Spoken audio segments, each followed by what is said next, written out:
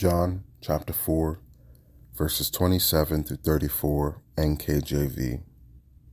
And at this point, his disciples came, and they marveled that he talked with a woman. Yet no one said, "What do you seek?" or "Why are you talking with her?" The woman then left her water pot, went her way in the city, and said to the men, "Come see a man who told me all the things I ever did. Could this be the Christ?"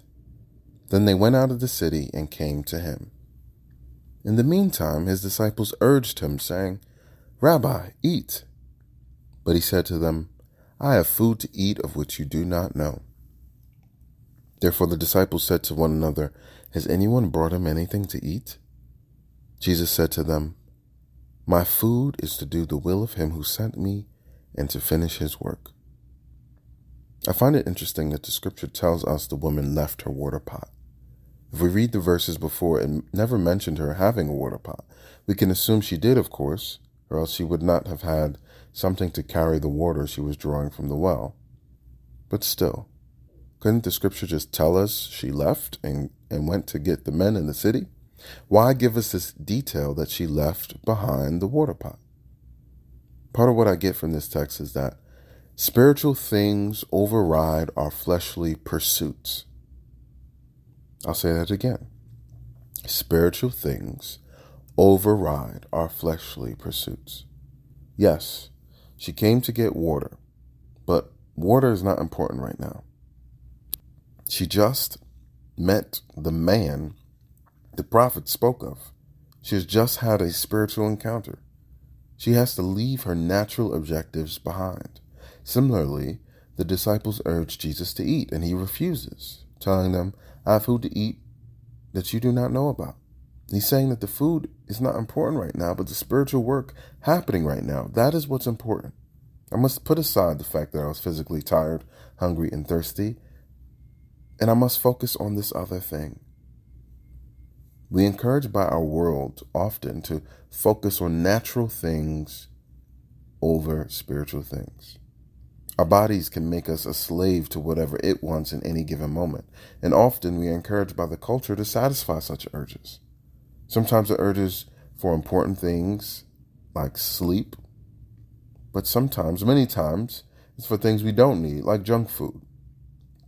All in all, we feel or are told that satisfying the urge is what it means to be alive. Satisfying our bodily desires is how we pursue happiness. Well, Scripture tends to paint a different picture. Often we see people fasting in Scripture. The act of fasting is an act of humbling oneself by denying one's plate and other carnal desires. In a Christian context, one usually does this to draw near to God. Satisfying our fleshly desires can put us in a state where we drift from God. Feeding our flesh to the full can feed our pride and make us feel like we don't need to cry out to God. We're not desperate for a spiritual solution because we're sufficiently satisfied by these natural things.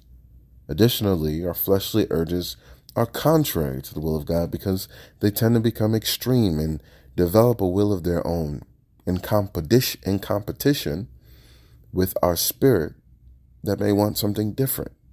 Practicing fasting, therefore, is an important way to keep our flesh into submission, to help us draw near to God. We know this. We've been in situations where, we may desire to eat healthy or work out or do something good, but we fight with our physical desires, our fleshly desires, to eat junk food, to be lazy, And so the spirit is fighting with the flesh, and the flesh is fighting with our spirit. And fasting is a way to help our spirit win the fight. In this text, we see Jesus give us a powerful example and mindset around the flesh versus the spirit and how we should deal. We should resist carnal desires when we're about to do a spiritual work.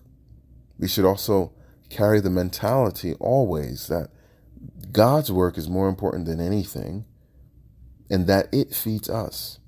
God's work satisfies us. God's work nourishes us and gives us life and energy. It is what it means to truly be alive. I love that the woman left her water pot because metaphorically she became Jesus's water pot.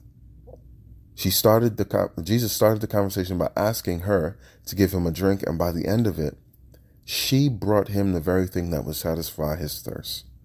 The men in the city whom God wanted to save, whom Jesus needed to witness to. I'll end here.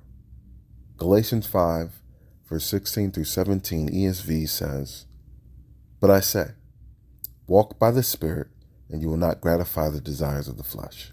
For the desires of the flesh are against the Spirit, and the desires of the Spirit are against the flesh.